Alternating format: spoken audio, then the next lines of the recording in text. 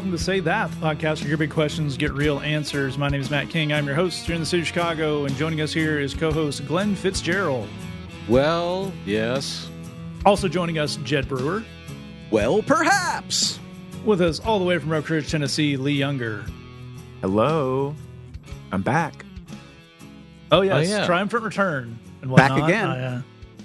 again. With all the time travel in the previous episode, I got a little lost where we are on the timeline. And no one noticed to the point that they pointed it out to me that when I did that drop in, that was the TARDIS sound effect behind it the whole time. But I hope that somebody caught that and enjoyed it. And if they don't, one of the keys to, a happy and developed emotional life is you can't be above standing in front of everyone and saying, I want you to notice this. Because, that's just how you do that. My geode must be acknowledged. Thank you, Martin. That is absolutely true. Well, we got a great show. We've got a number of awesome questions. But first, there's something of an emergency to be mentioned. Really? Oh, an emergency? So there's a thing that happened, and then there's an implication in a very existential way, and then there's an opportunity to exploit and mock. And I think all those things are kind of right up our alley. Definitely. So as we record here, in the recent week, there was a thing in Washington, D.C. called CPAC, which stands for, I don't know at all, but I assume one of the C's stands for conservative, and I don't know what any of the other stands for. Maybe there's a pizza in there. Who can say? Sure. It's a pizza action committee. Oh, well. I was betting on athletics for the A. Oh. Conservative Pizza Athletics Commission, I think is what CPAC stands for. We figured it out. Probably. So there's a gentleman they all like, whose name I can't recall. He used to have a job of some renown. And they decided that the thing they would do for him at this thing that's very conservative, very faith and family, that kind of, very Christian, was making a literal golden idol of the guy they like. That sounds totally acceptable. And wheel it around. And so there's that, and that's funny, and that's a little disturbing. But beyond that, I'm concerned that some point in the last 5 years, we as a society may have killed irony. Yeah. Like, it's kind of in one of those kind of futuristic novella things, like, we all woke up and irony didn't exist anymore. So in an attempt to both maybe gently make fun of some Christians, maybe make a little money for ourselves with this service, and hopefully push it far enough that we revive irony in a Tinkerbell style situation where if enough people notice it and clap hard enough, then it will become a thing again. I'm wondering, I like that idea. How far could you push something to a group of Christians that was as wildly anti-biblical as a golden idol of the dude you want to be in charge? Yeah. Before they actually noticed. Let's also, as we're diving into this, let's just get our minds around this idea, because I don't know about you other fellows, but I have actually, voted for people that I wanted to be in political office. Sounds very divisive to me, Glenn. I don't care for it. But I've never voted for anyone or even known any former politician that I said, I shall now carve a golden likeness of his being. That's that's it's just pointing to some other things you might want to work out. Yeah. So here's a question. If it bears the image of the guy and you engraved it, I don't know. Here's a question I have for Jed, and I just want to know if you think this would work, if the Christians would notice. Hit me. If the organist on the turnaround between hymn choruses was to throw in a hook from a Black Sabbath song. I mean, I would certainly enjoy it. I think that, you could try, and I'm going to open it up. I'm going to include both Sabbath, and I'm also going to include Ozzy's solo catalog as well. Yes. Okay. Well, that's the most controversial thing that's been said here tonight.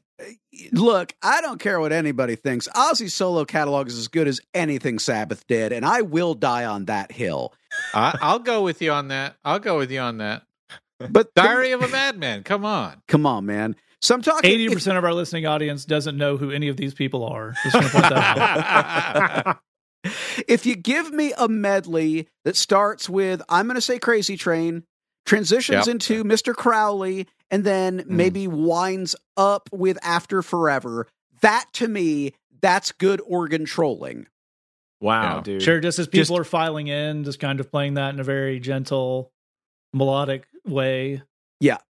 Well, I like the idea of you're. I mean, I wish I could live in Jed's head for just a minute, because I just feel like I've known him long enough to know that he's actually thinking about what it as well would sound like with a Crazy Train turnaround. Yes, I am. Well, I think, if I may, it is well. I mean, that would liven up Sunday morning. No question. Yeah. Well, now here's another thing that's real.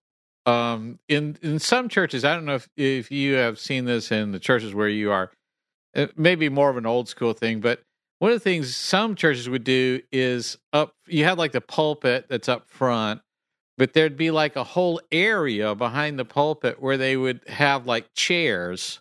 Right. For like the pastor would sit, and maybe like a couple of deacons or a choir leader. And these chairs would always be real fancy. Right. Like sort of they'd be fancy in a gaudy sense, sort of French looking, kind of Rococo, if you will. Totally Rococo and whatever. And I would get invited to speak in churches, and they'd want me to sit up there. And I'd say, how about no? And then they said, no, this is what people, we want you to feel like you're in on it. I'm like, I don't need to feel in on it. It's okay. And they'll get me to do it. So I always do the exact same thing whenever they ask me to do that. And this has been maybe a dozen times in my career. I always ask, is this the seat of honor? And then they say, yeah. And then I say, the Bible actually says, do not take the seat of honor. So, no, I win. You've been Bibled. Good day, sir. I said good day. You get nothing. That's right. So, you can actually get them to go in on stuff that's totally against the Bible. Well, Glenn, I think you're pointing us to the right geographical area of the church, because I have an idea, and I think there's a real money-making opportunity here. So technically, yes, Jesus was on record as being opposed to mixing worship and commercial interests. All right. Yeah, I get that. But you know what? It's a new age, and I'm talking, is there any more prime advertising real estate than the area behind pastor on a Sunday morning? We can monetize this piece, baby. This sermon brought to you by Ben and Jerry's. This doxology, this bud's for you. I mean, we've got so many options. Wow. And isn't that, in a sense, Jesus was against it, but in another sense, isn't that what he would want us to do? Are there coupons for like Ben and Jerry's coupons? I think you got to have the coupons on the back of the, what's the thing that they'll print out they give you every week? The bulletin? The bulletin? Yeah, the back of the bulletin, man. You got a tear-off coupon on there. Wait a second. You come up front, you put something in the plate, we get you a coupon. That's how we work. Oh, okay. There it is. We're making money, dude. Yeah. What are we going to do with all the cash? Well, it's like we're changing money from one form to another. We're money changing. Yeah, you give us your money and we give you Ben and Jerry's coupons. I think there's also an opportunity for kind of in a more modern way, kind of, at some point during the sermon, we'll flash up on the screen your promo code. So come to the Easter service, benandjerrys.com/he is risen for 15% off your pints. Right. But it changes every week, so you got to keep coming. Yeah. I think, as Glenn pointed out, with just kind of trying to trick them, things you could slide in there. I think youth ministry would be a very good area for this. And obviously, you're not trying to slide anything past the kids because they're kids; they don't know. But you're looking at the leaders and stuff. So maybe like a kind of game where, you're doing Bible trivia, but you rename it Test the Lord Thy God. Oh, Wow. that's good. Yeah. And who can do that best? Maybe like the scavenger hunt thing. And instead of Easter eggs, we hid 30 pieces of silver kind of throughout the lawn, and you got to gather them that's all and That's good. bring Yeah. them back. Just things to keep the kids Yeah. busy. Well, one of the things I was thinking, Matt, is that, it's like if you have somebody in your church, I mean, I know that the book of James is on record with saying, don't treat rich people differently in your church than you would treat poor people. Mm. I know that's Mm. in there, but like one of the things that occurs to me is if a more wealthy person in your congregation was going to get baptized, you could kind of offer them the super duper version of the baptism where they slide an extra donation to the church and you tell them, we'll fill that baptismal with whatever you want. Oh, a Nobody little will bath know. bomb situation. Oh yeah, Yeah. absolutely. Mm. And so Mm. this is a way to kind of, just make sure that those on the upper crust are really kind of taken care of, even in something like the rite of baptism. Maybe a weekend where you invite everyone to wear their finest jewelry as some kind of testimony. Just see how many people bite on it. Well, you probably are going to want a VIP section. Just keep out the riffraff. Oh, absolutely. Absolutely. This is where I remind everyone that that's a real story we did about Hillsong. Having an actual VIP section. Very important parishioners. Also a terrifyingly horrible part of church history going all the way back. Yeah. Yeah.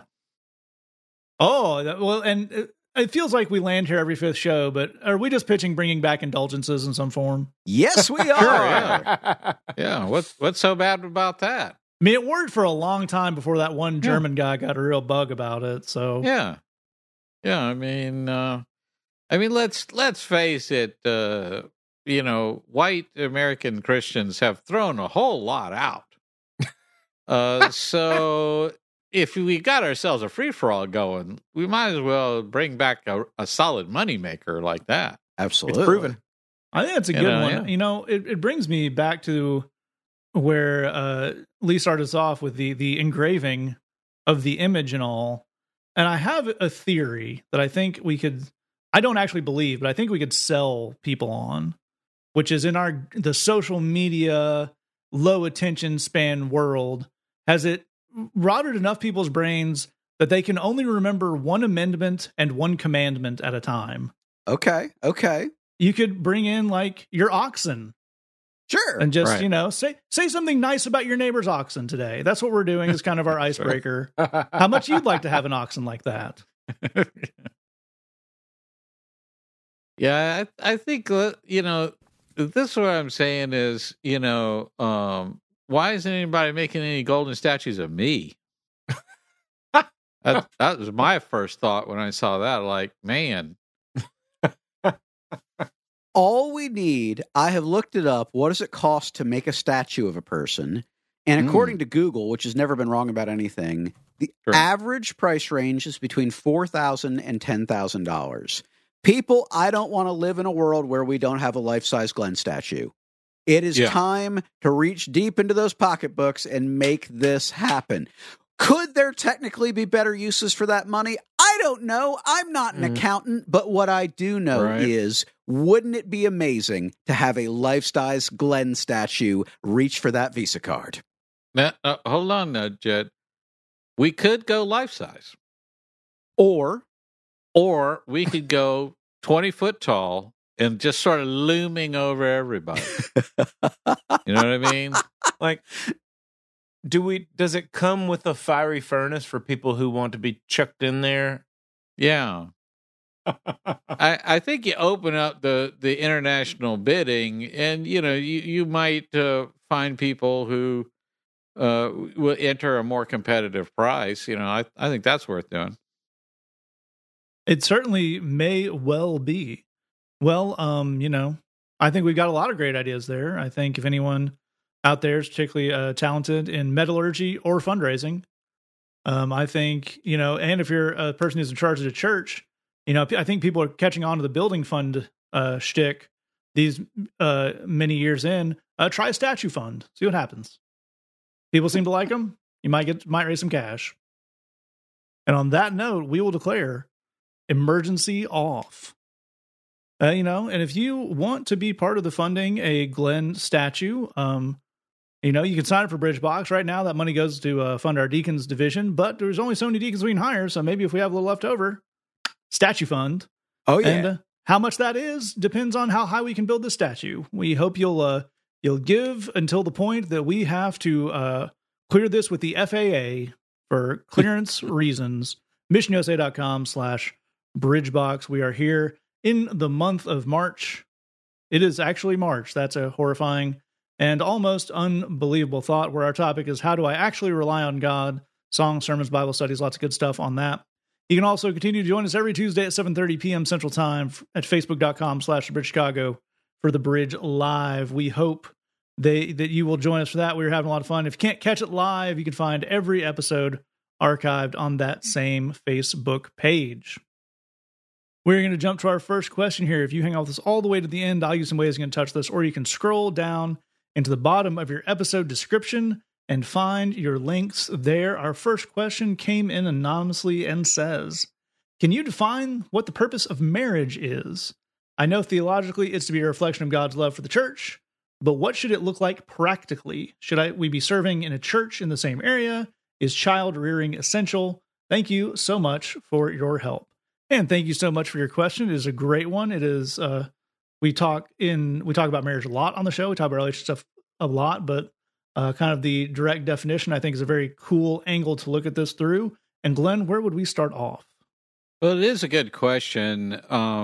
And I think we can start by saying the idea of the reason why we get married is so that we can work together to do more than we could do separately. You become more than the sum of your parts. You bring out good things, good qualities, abilities in each other. If you do it right, you begin to serve one another, and that allows that other person, it activates that other person to tap into elements of their character and their spiritual life, their spiritual gifts that they didn't know were there, perhaps even, and to develop and to grow and to be a better version of themselves. So that's the idea behind marriage. You might say, well, gee whiz, I don't know if a lot of them work out that way. And you may be right, and I don't know what to tell you about that. But if you're looking for a godly way to do it, in a practical definition of it, that's what we're looking to do. But I think what I'm really describing there is you and your spouse then form a team. Mm-hmm. And here's what I want to tell you about teams. The most important thing about a ministry, when thinking about ministry, is that it's essentially, basically never done as an individual activity. Everybody pulls together in order to get the thing done.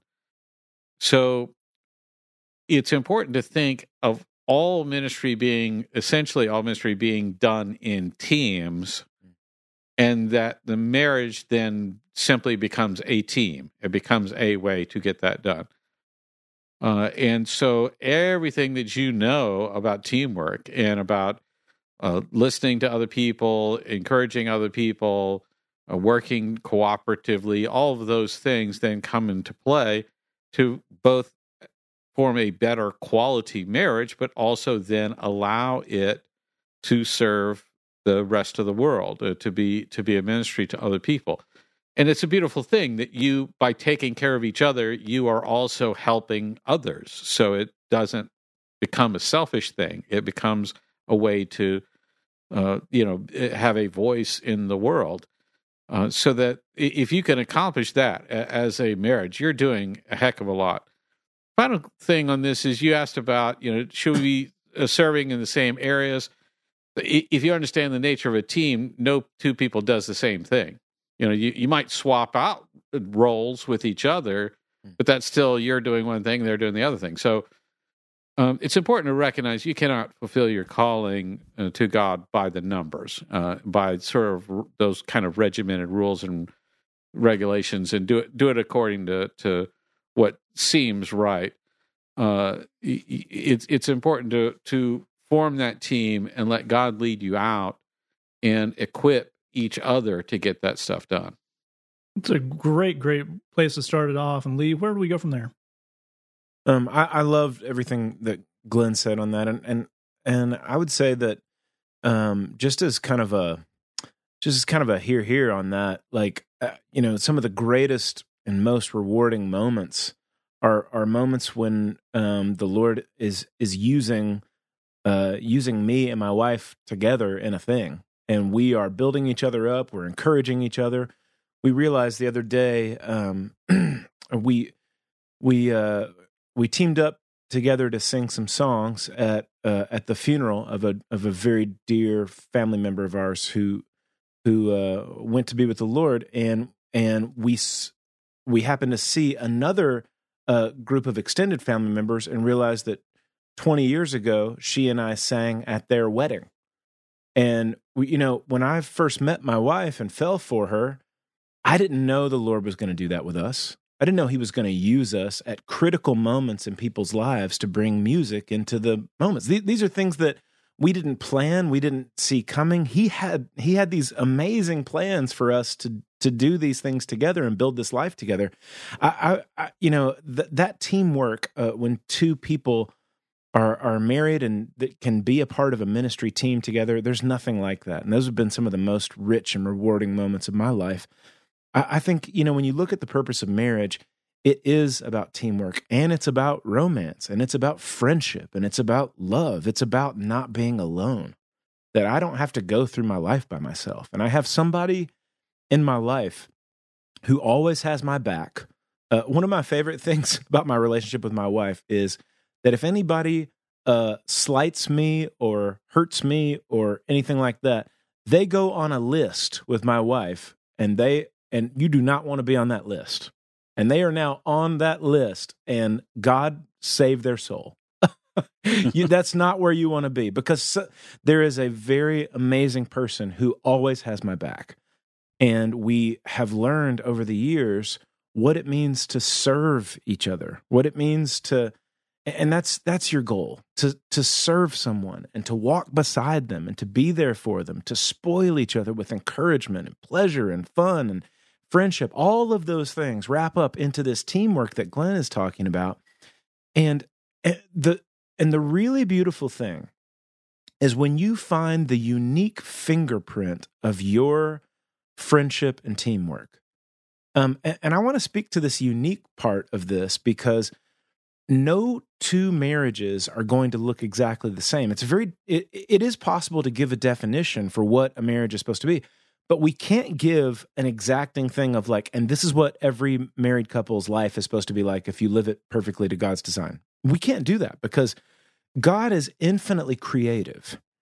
And when he puts two people together and starts to work in their lives, that becomes a completely unique and creative thing.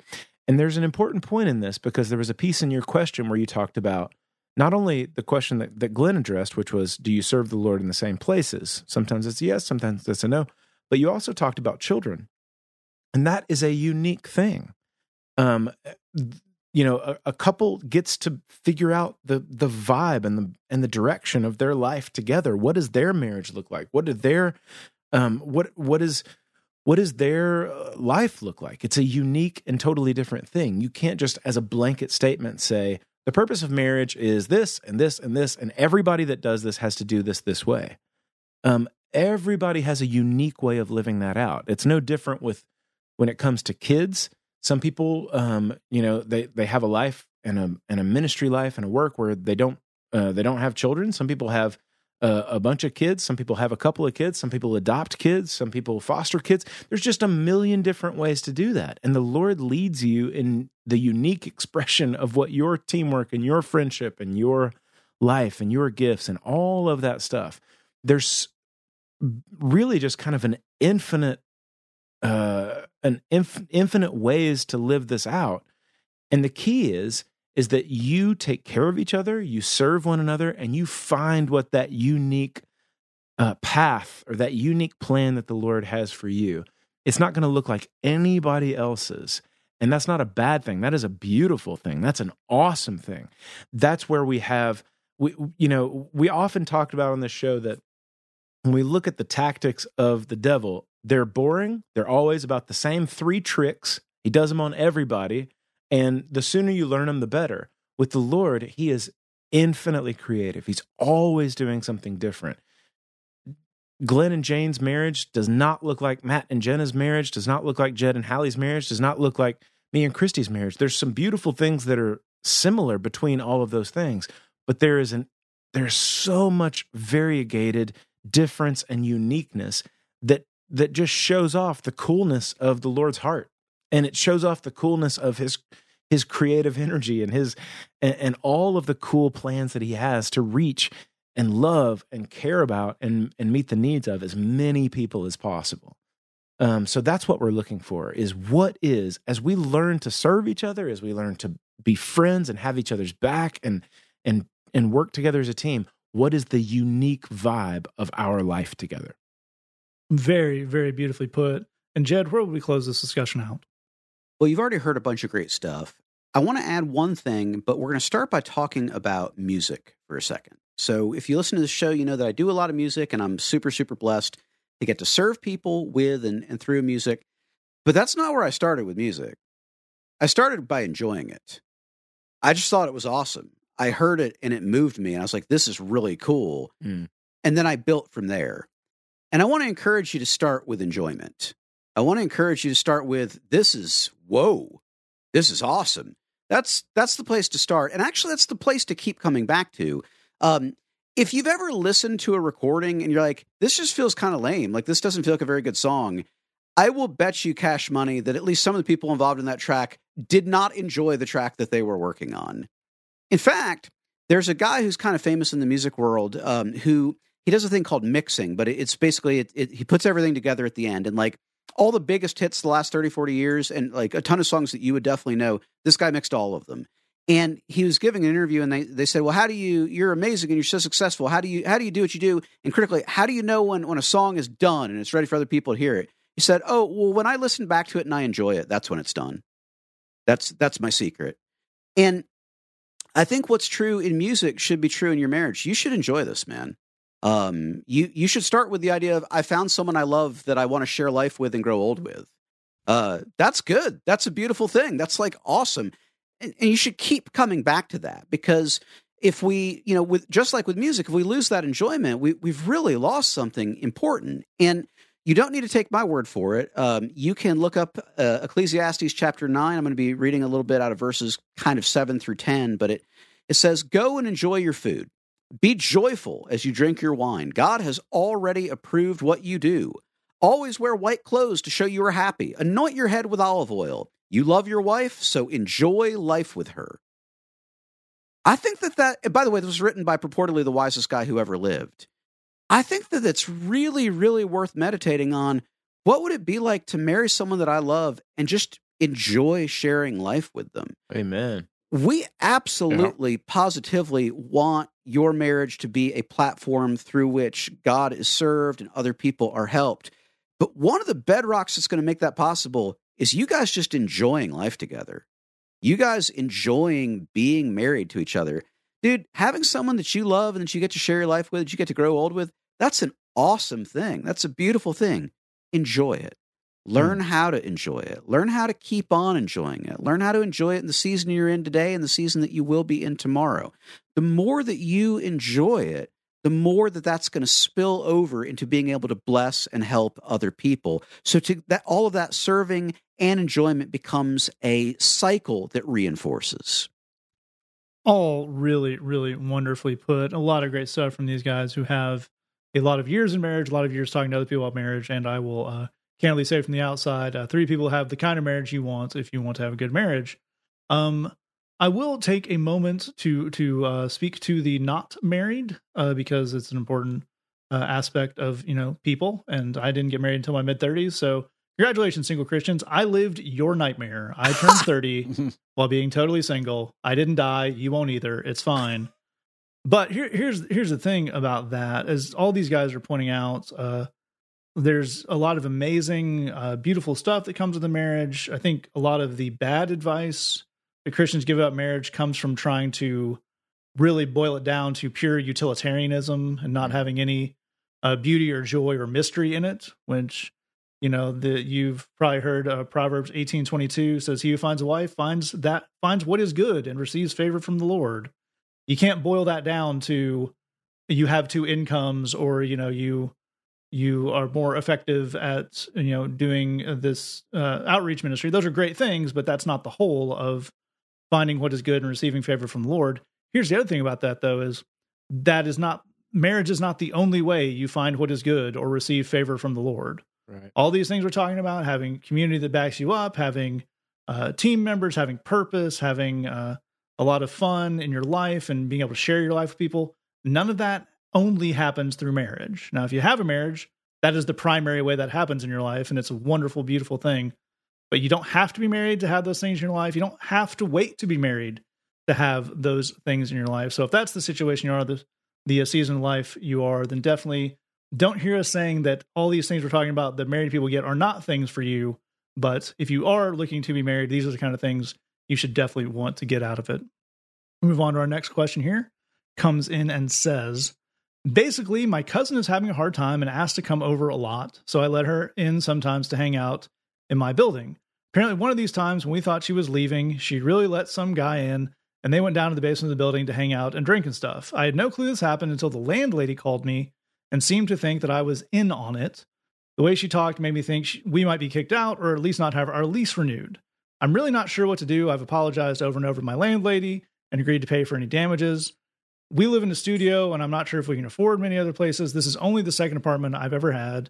Anyway, the situation has really brought out my anxiety and depression, for which I'm on medication. I've been crying and freaking out all day. I'm so lost. Any advice is appreciated. And not the most normal kind of question we get. We don't normally get the questions in the midst of these things. And as just a note, if you've never written in before, if you email us, I will return your email as quickly as possible. And if you write into the Tumblr, I'll try to get a blog post up on things like this. So you don't have to wait until the next show comes out to get an answer. So that's if it's this kind of question, that's great. We love to talk to you, and then we'll put it on the show later. But I did definitely want to get to it because I think there's a lot of good stuff going on in this question for us to talk about, in the sense of setting boundaries, of dealing with kind of overwhelming situations for the first time, as if you're a younger person who's experiencing something new, and how we can manage all that, which I think is very, very important stuff to talk about. And Lee, what in this question jumps out to you as a starting point?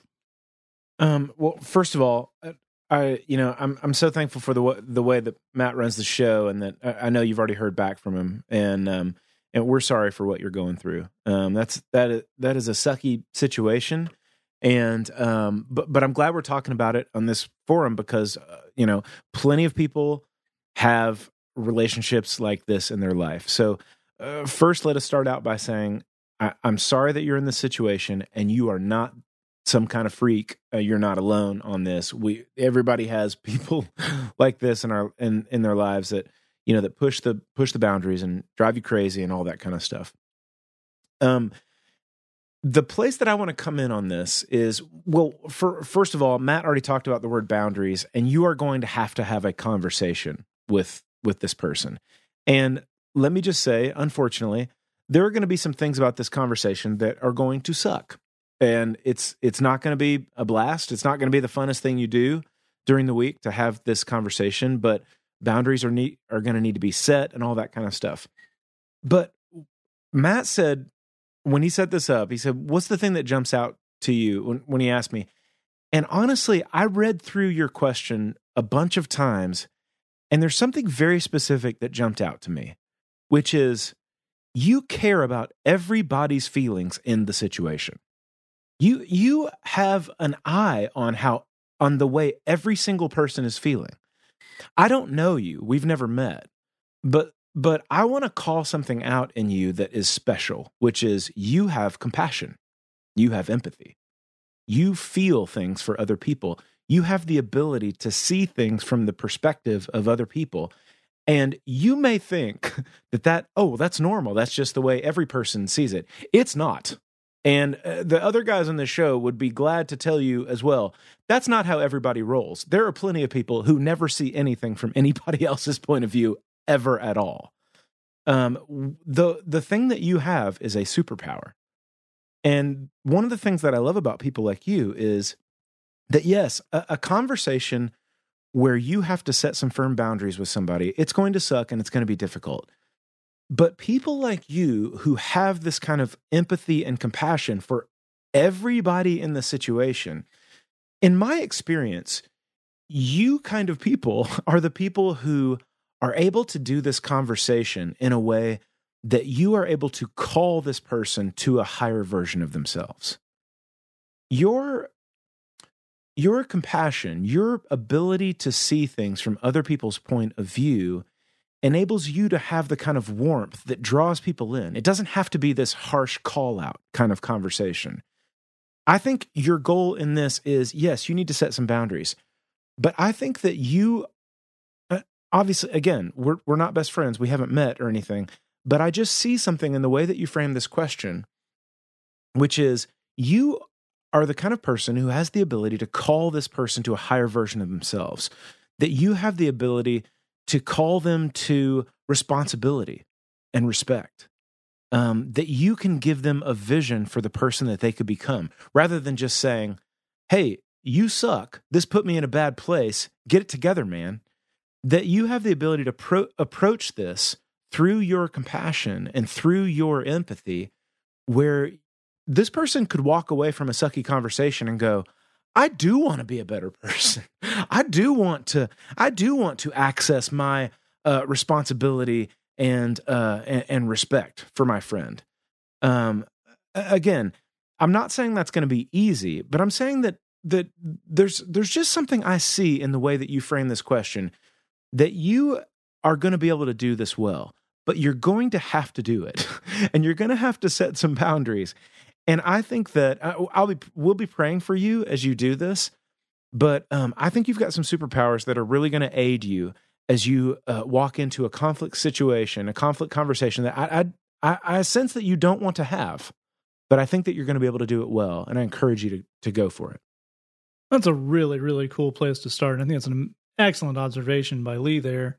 And Jed, I'd love to get you to pick us up here because, and I'd like to appeal to your years of experience for a time. Jed was our resident kicker outer of people at the bridge who just had a moment, because there's not more backstory, but presumably someone who doesn't have anywhere to be during the day, so they ask to come over a lot and ends up using some of that time to drink at a place that is not their own, maybe having some struggles. Yeah.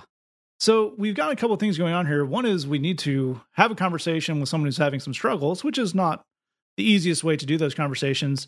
And also, and this is, applies to that bridge experience as well, for the landlord perspective, we need to be seen having a conversation and put that narrative to some other people. So for someone who's never approached those kind of things before, how do you start with that? Well, that's a good question. I think that you weirdly, and I'm going to have to explain what I mean, but I think you're in a best case scenario here, and you're in a best case scenario because you're in a worst case scenario. Here's what I mean. You say that you told the landlady that you would pay for any damages. What damages? In other words, when I first read your question, the thing I had in mind is that your cousin, and maybe a would-be boyfriend were going down to the basement and, having a nice, little glass of Cabernet and just, talking about things and whatnot. And, I can still see a landlady not liking that because they don't live there, but there's damages? How on earth would there be damages? What are you doing in the basement, man? Okay, so one of the things, here's the worst place to be with needing to assert boundaries is I kind of feel like I need to assert boundaries, but they haven't totally done anything outlandish yet. And so to assert a boundary would almost feel like I was doing it preemptively, which feels kind of unfair and kind of mean. That's tough. That's a really, really tough place to be. That is not where you are. Your cousin lied to you, broke the rules of where you lived, and apparently caused property damage in the process. That's all the way bad. We have graduated from maybe there's a problem to there is a definite problem. This is good because it gives you a clear way forward. You do for sure need to have a conversation. And because it is as outlandish as it is, your conversation can be really straightforward, which is, hey, sweetie, I love you. Your coming over privileges have been revoked. You absolutely cannot come here anymore. Right. I'm sorry that that's where we're at. You know I love you. I'm happy to meet you at a cafe, or we can sit in the car and talk because it's COVID. We can Skype, we can Zoom, we can text. You can't come here. You nearly got me kicked out of my apartment. You were deceptive towards me, and you caused damage while you were drinking. I don't even know what you were doing. But again, the key thing is, you know I love you, but your privileges here have been revoked. You can't do that anymore. It's important for your cousin to hear that, because that for sure needs to be where we're at. But you also need to be able to tell your landlady that you had that conversation. You know, Right. if you want to look at it from the perspective of the landlady, she has been wrong. She set up literally a rental agreement and asked people to literally sign it and then abide by it, and it wasn't abided by. And that's not your fault. And it's really crappy that you've got to deal with something that's not your fault, but where it's landing on you. But it is landing on you. And one of the key things that goes into a real apology that gets forgotten a lot in our culture is, here are the steps I am taking to make sure this will never happen again. That's a huge part of a real apology. And fortunately for you, in this case, you have a clear-cut way to do that, which is to say, I'm so sorry that happened. I didn't know it was happening. My cousin will not be visiting this apartment again in the future, so you don't have to worry about that ever happening again. I'm happy to pay for any damages. I appreciate your understanding. Thank you so much for your compassion in this situation. That's pretty straightforward. And in these kind of situations, if you can dig it, and I know this is hard, I know it is, but as Matt pointed out, I've actually had to have these kind of conversations with a lot of people over a lot of years. You do way better to just cut to the chase. With your cousin, simply say, you know I love you, you know I care about you, you know I want to be there for you. You can't come to my apartment anymore. That's over now. That's actually the kindest way to do that. There's an old saying that says you got to be cruel to be kind. This is kind of one of these moments. And similarly with the landlord, being able to say, this happened, I'm sorry it happened, it won't happen again. The more straightforward that you can be, the better all of this is going to work. We know it's hard. We're praying for you. Keep your head up. You can absolutely do this. Absolutely. That is all good stuff. And Glenn, what would you add to this? Well, I really actually want to go back and double down on some of these other comments in terms of you being concerned about your question, the way you worded that, the way that you, sort of hit us with all kinds of angles and different kinds of details kind of all over the place and that type of deal. That's actually a really good way to ask a question. Yeah. So I think you've done a great job of asking us a question. So, rock on. You do you. Second thing I want to say here is, well, I definitely, again, want to back up what these fellows are saying, that you're talking about anxiety and depression. I think Lee is right. That's a case of, a God-given gift for empathy and caring about other people's emotions. When that gets into overload, then that turns into anxiety and depression. And as Jed is saying, boundaries are the whole thing to that. It sucks to set boundaries. They're never fun. They're never pleasant. But, the thing that people say to me in counseling situations is, well, I'm not good with confrontation. I don't like confrontation. My advice on that, if that happens to be you, is to recognize, actually, nobody likes confrontation, so there's that. Second thing is, if you don't like doing it, do it early. Right. That is going to give you the smallest amount of confrontation, and you'll have to do it the least amount often if you do it that way. It won't be a big confrontation. It'll be a much smaller one. So if you don't like confrontation, do it fast, do it early, and as Jed was saying, do it straight to the point.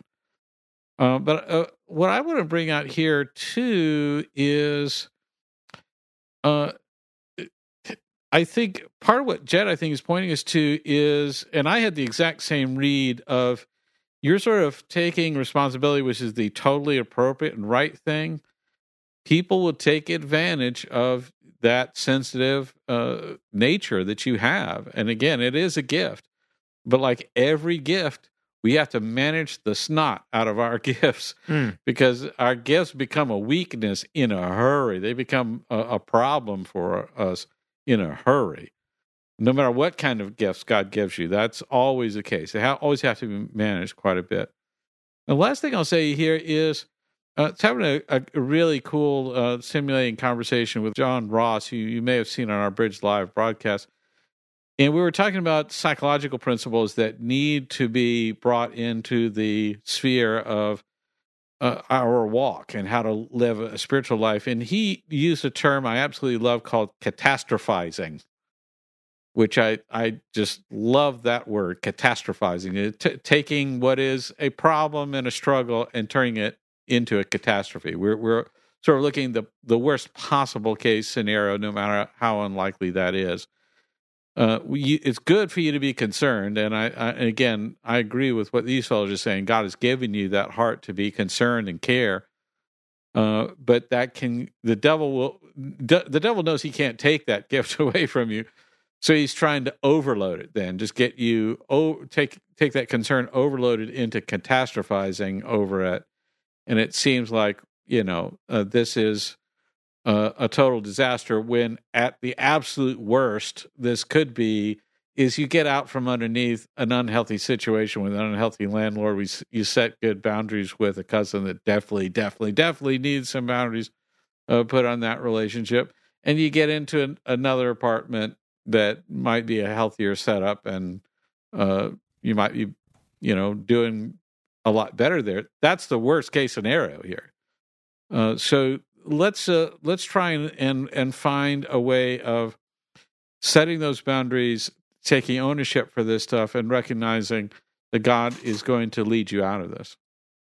It's all excellent stuff from all these guys. One aspect of this I want to make sure we do cover is that, especially when you're young, you mentioned, this is only the second apartment I've lived in, is this idea that things, because they are unfamiliar to you, must be complicated, bordering on impossible.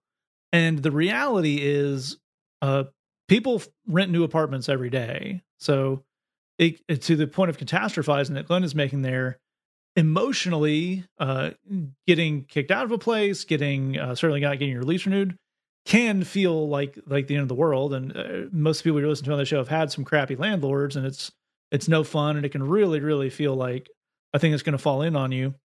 It is probably not. The odds that you live in the number one cheapest apartment in your area, and there are no other ones that are available to you, is pretty low. It's not impossible, but it's pretty low. So one of the things that we can do with all this anxious energy, all this nervous energy that you certainly have, if on the other side of dealing with the relationships with both your cousin and your landlord that do need to be dealt with, and it sounds like, as these guys are saying, you're doing a great job with that, is we can look at some motion and some resources on things like, is there, you could research a tenants' rights organization in your area, show them your lease, understand if you can get kicked out for this. What are your options if you do? What kind of rent hikes could your landlord pull the next time, to try to understand these things?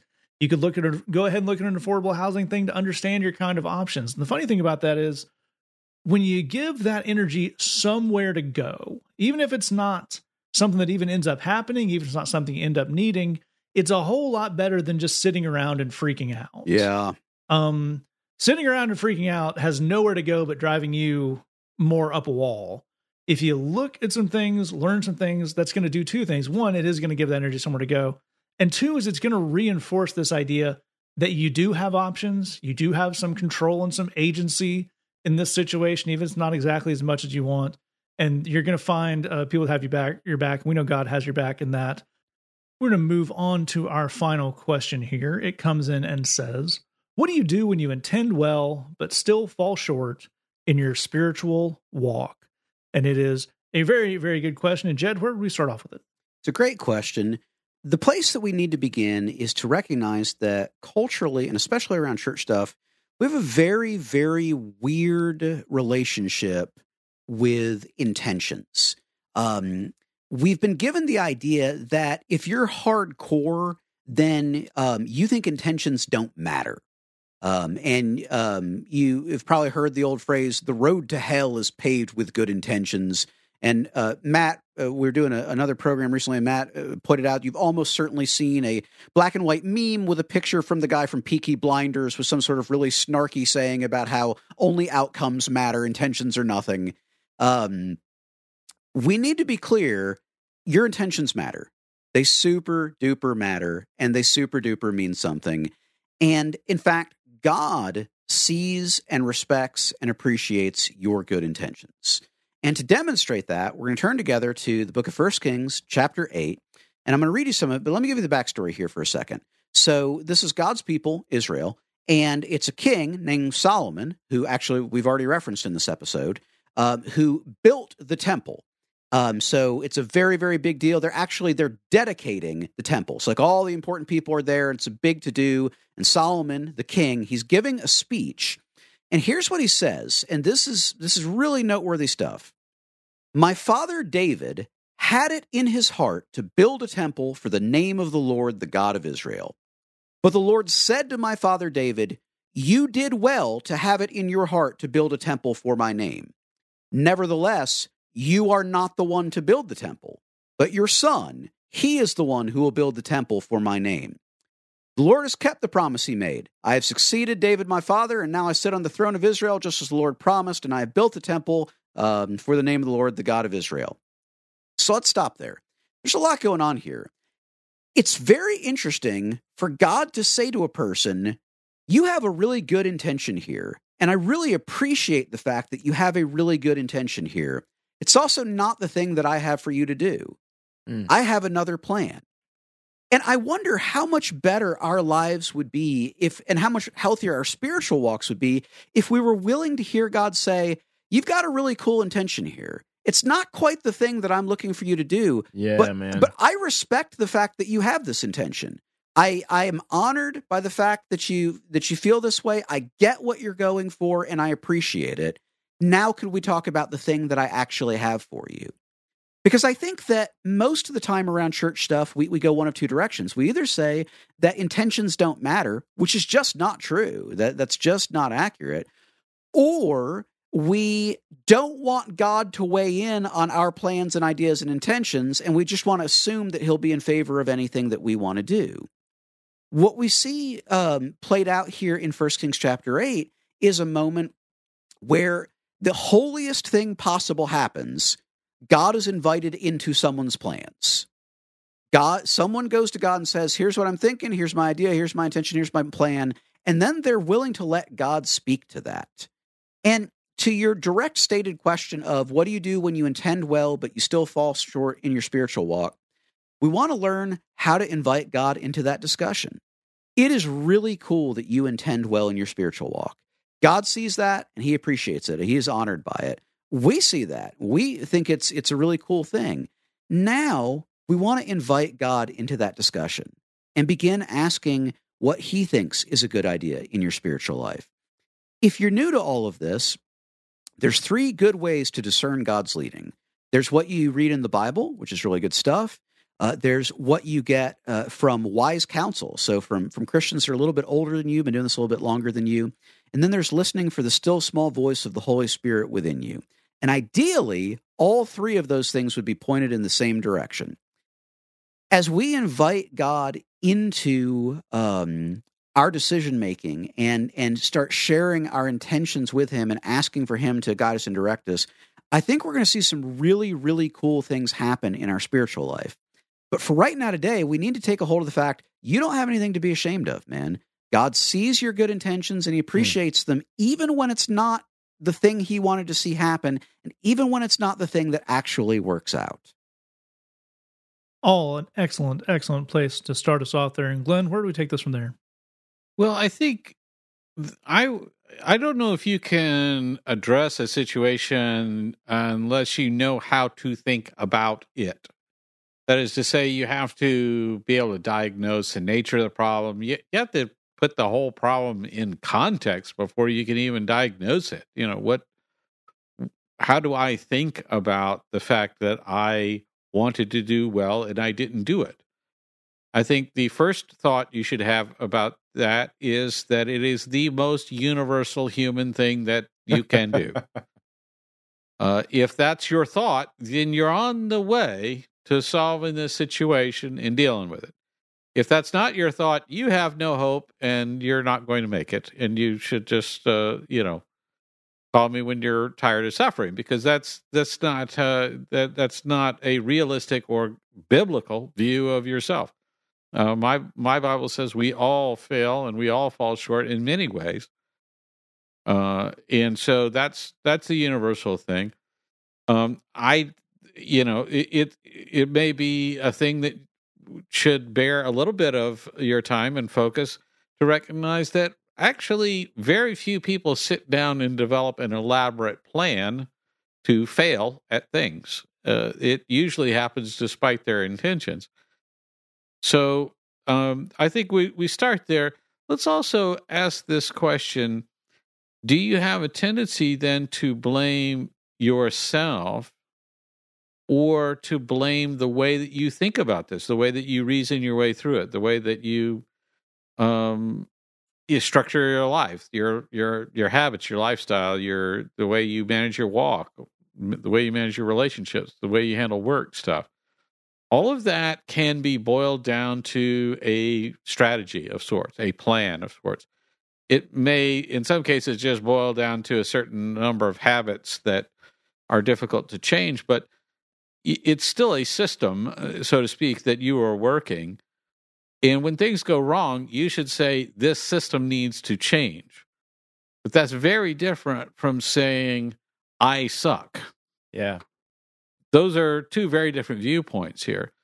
Now, when you get to the point of saying, okay, let me change the system, you'll be hit with, I don't know how to change that. I don't know what to change. I don't know why the system is messed up the way it is.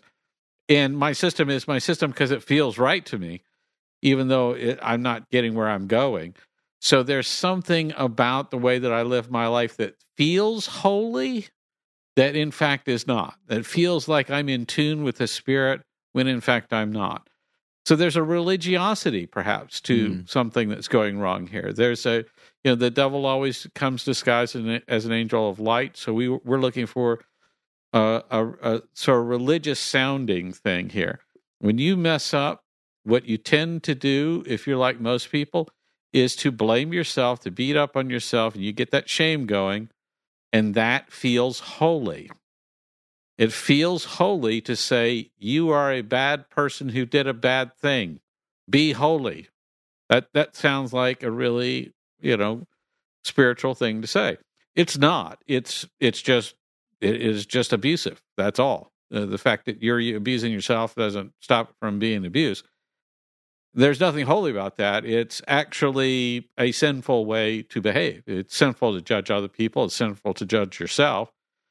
It's an unacceptable thing. If you watched someone else do that to a third person, you'd say, you are acting mean. You're acting ugly. Yeah. If that person turned to you and said, no, this is a super holy thing to do. Now stop being such a jerk and behave yourself. You'd say, no, that's not accomplishing anything, and it's not smart, and it's definitely not holy. But we do that to ourselves, and it feels like, I'm disciplining myself. And that's what the Bible talks about. And I'm beating up on myself. And the Bible sort of talks about that. And in the end, all you're doing is just adding a bunch of negativity, trying to get a positive outcome. We could work out where that plan was hatched, and it wasn't in heaven. Holiness is about getting up and trying again. You want something that is holy. Holy people get up and try again. You should feel super holy when you have been knocked down off the horse and you're in the dirt, and you get up and you get back on that horse and keep riding.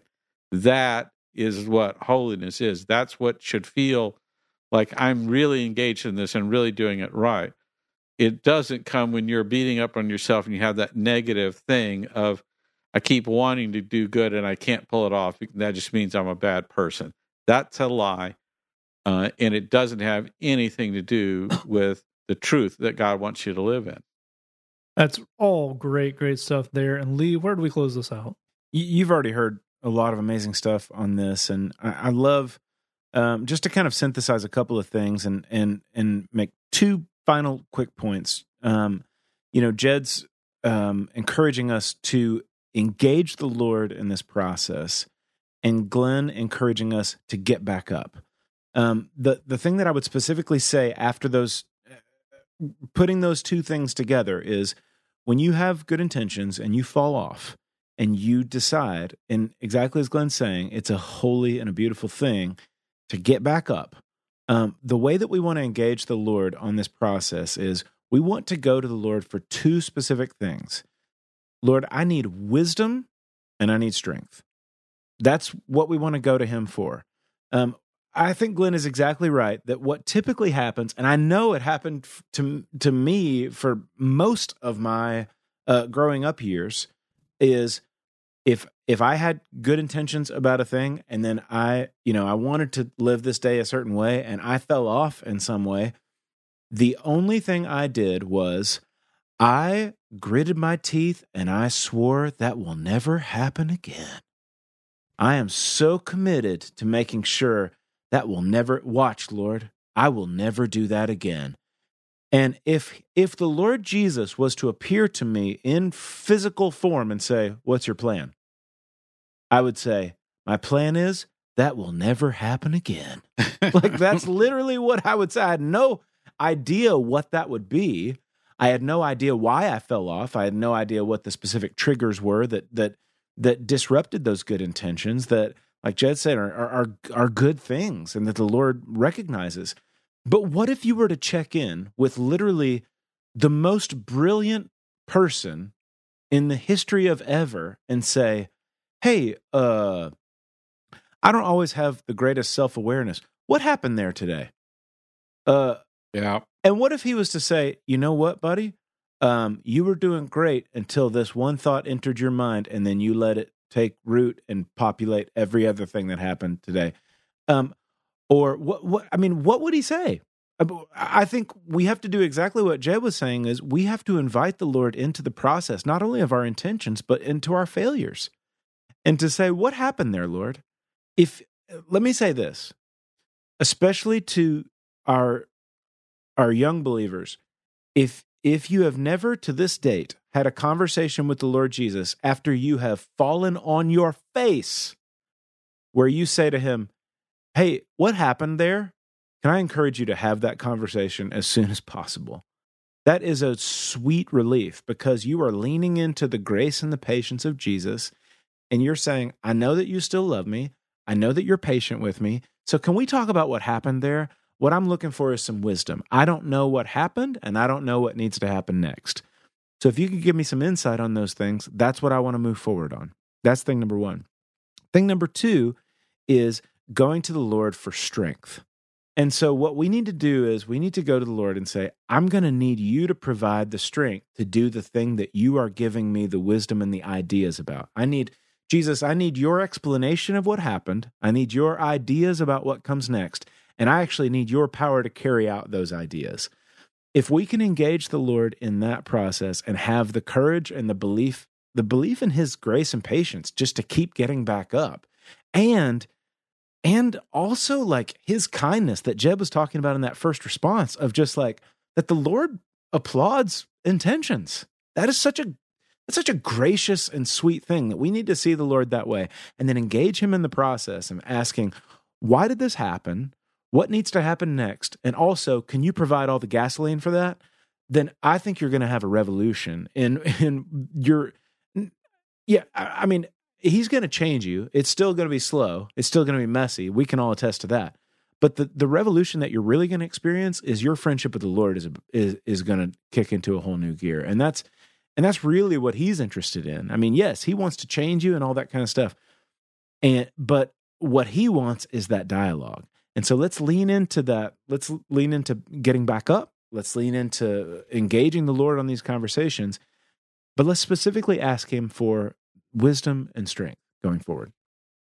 That is all excellent stuff from all of these guys. And you can check out a recent episode of The Bridge Live where we covered a very similar subject. I believe that was our February 16th edition or thereabouts. You can find that on our Facebook page, facebook.com/BridgeChicago. You can join us every Tuesday at 7:30 p.m. for that Bridge Live service. You can also check out BridgeBox at missionusa.com/BridgeBox. If you have a question for us, you can write that, say that podcast at gmail.com or head over to the bridgechicago.tumblr.com/ask. You want to keep that entirely anonymous. We're going to take out the song this week. You're going to notice that this song in your little podcatcher there, it has a clickable link, and that's because it's a Pool House Guru track. And those are on Spotify now. That's a whole thing. Spotify, Yes, Apple sir. Music.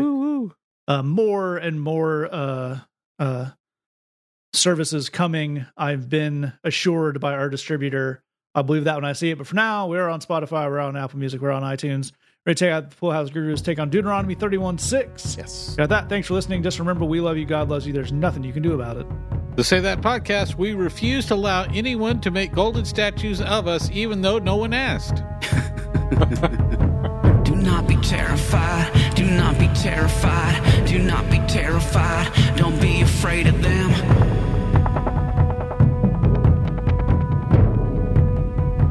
Don't be afraid of them. Be strong and brave. Be strong and brave. Be strong and brave. Don't be afraid of them. Do not be terrified. Do not be terrified. Do not be terrified. Don't be afraid of them. Be strong and brave. Be strong and brave. Be strong and brave. Don't be afraid of them. Do not be terrified. Do not be terrified. Do not be terrified. Don't be afraid of them. Do not be terrified. Don't be afraid of them. Don't be afraid of them. God will go with you. The Lord your God will go with you. He'll never desert you. God will go with you. He'll never leave you. God will go with you. He'll never desert you. He'll never desert you. He'll never leave you. He'll never leave you. He'll never leave you. He'll never desert you. He'll never desert you. He'll never desert you. He'll never desert you. God will go with you. The Lord your God will go with you. The Lord your God will go with you. He'll never desert you. God will go with you.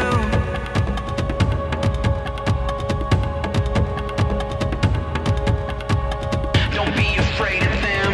Do not be terrified. Do not be terrified. Do not be terrified. Don't be afraid of them. Do not be terrified. Do not be terrified. Do not be terrified.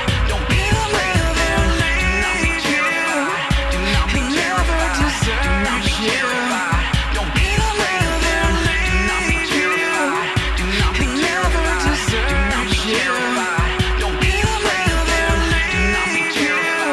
Do not be terrified. Do not be terrified. Don't be afraid of them. Do not be terrified. Do not be terrified. Do not be terrified. Don't be afraid of them. Leave you.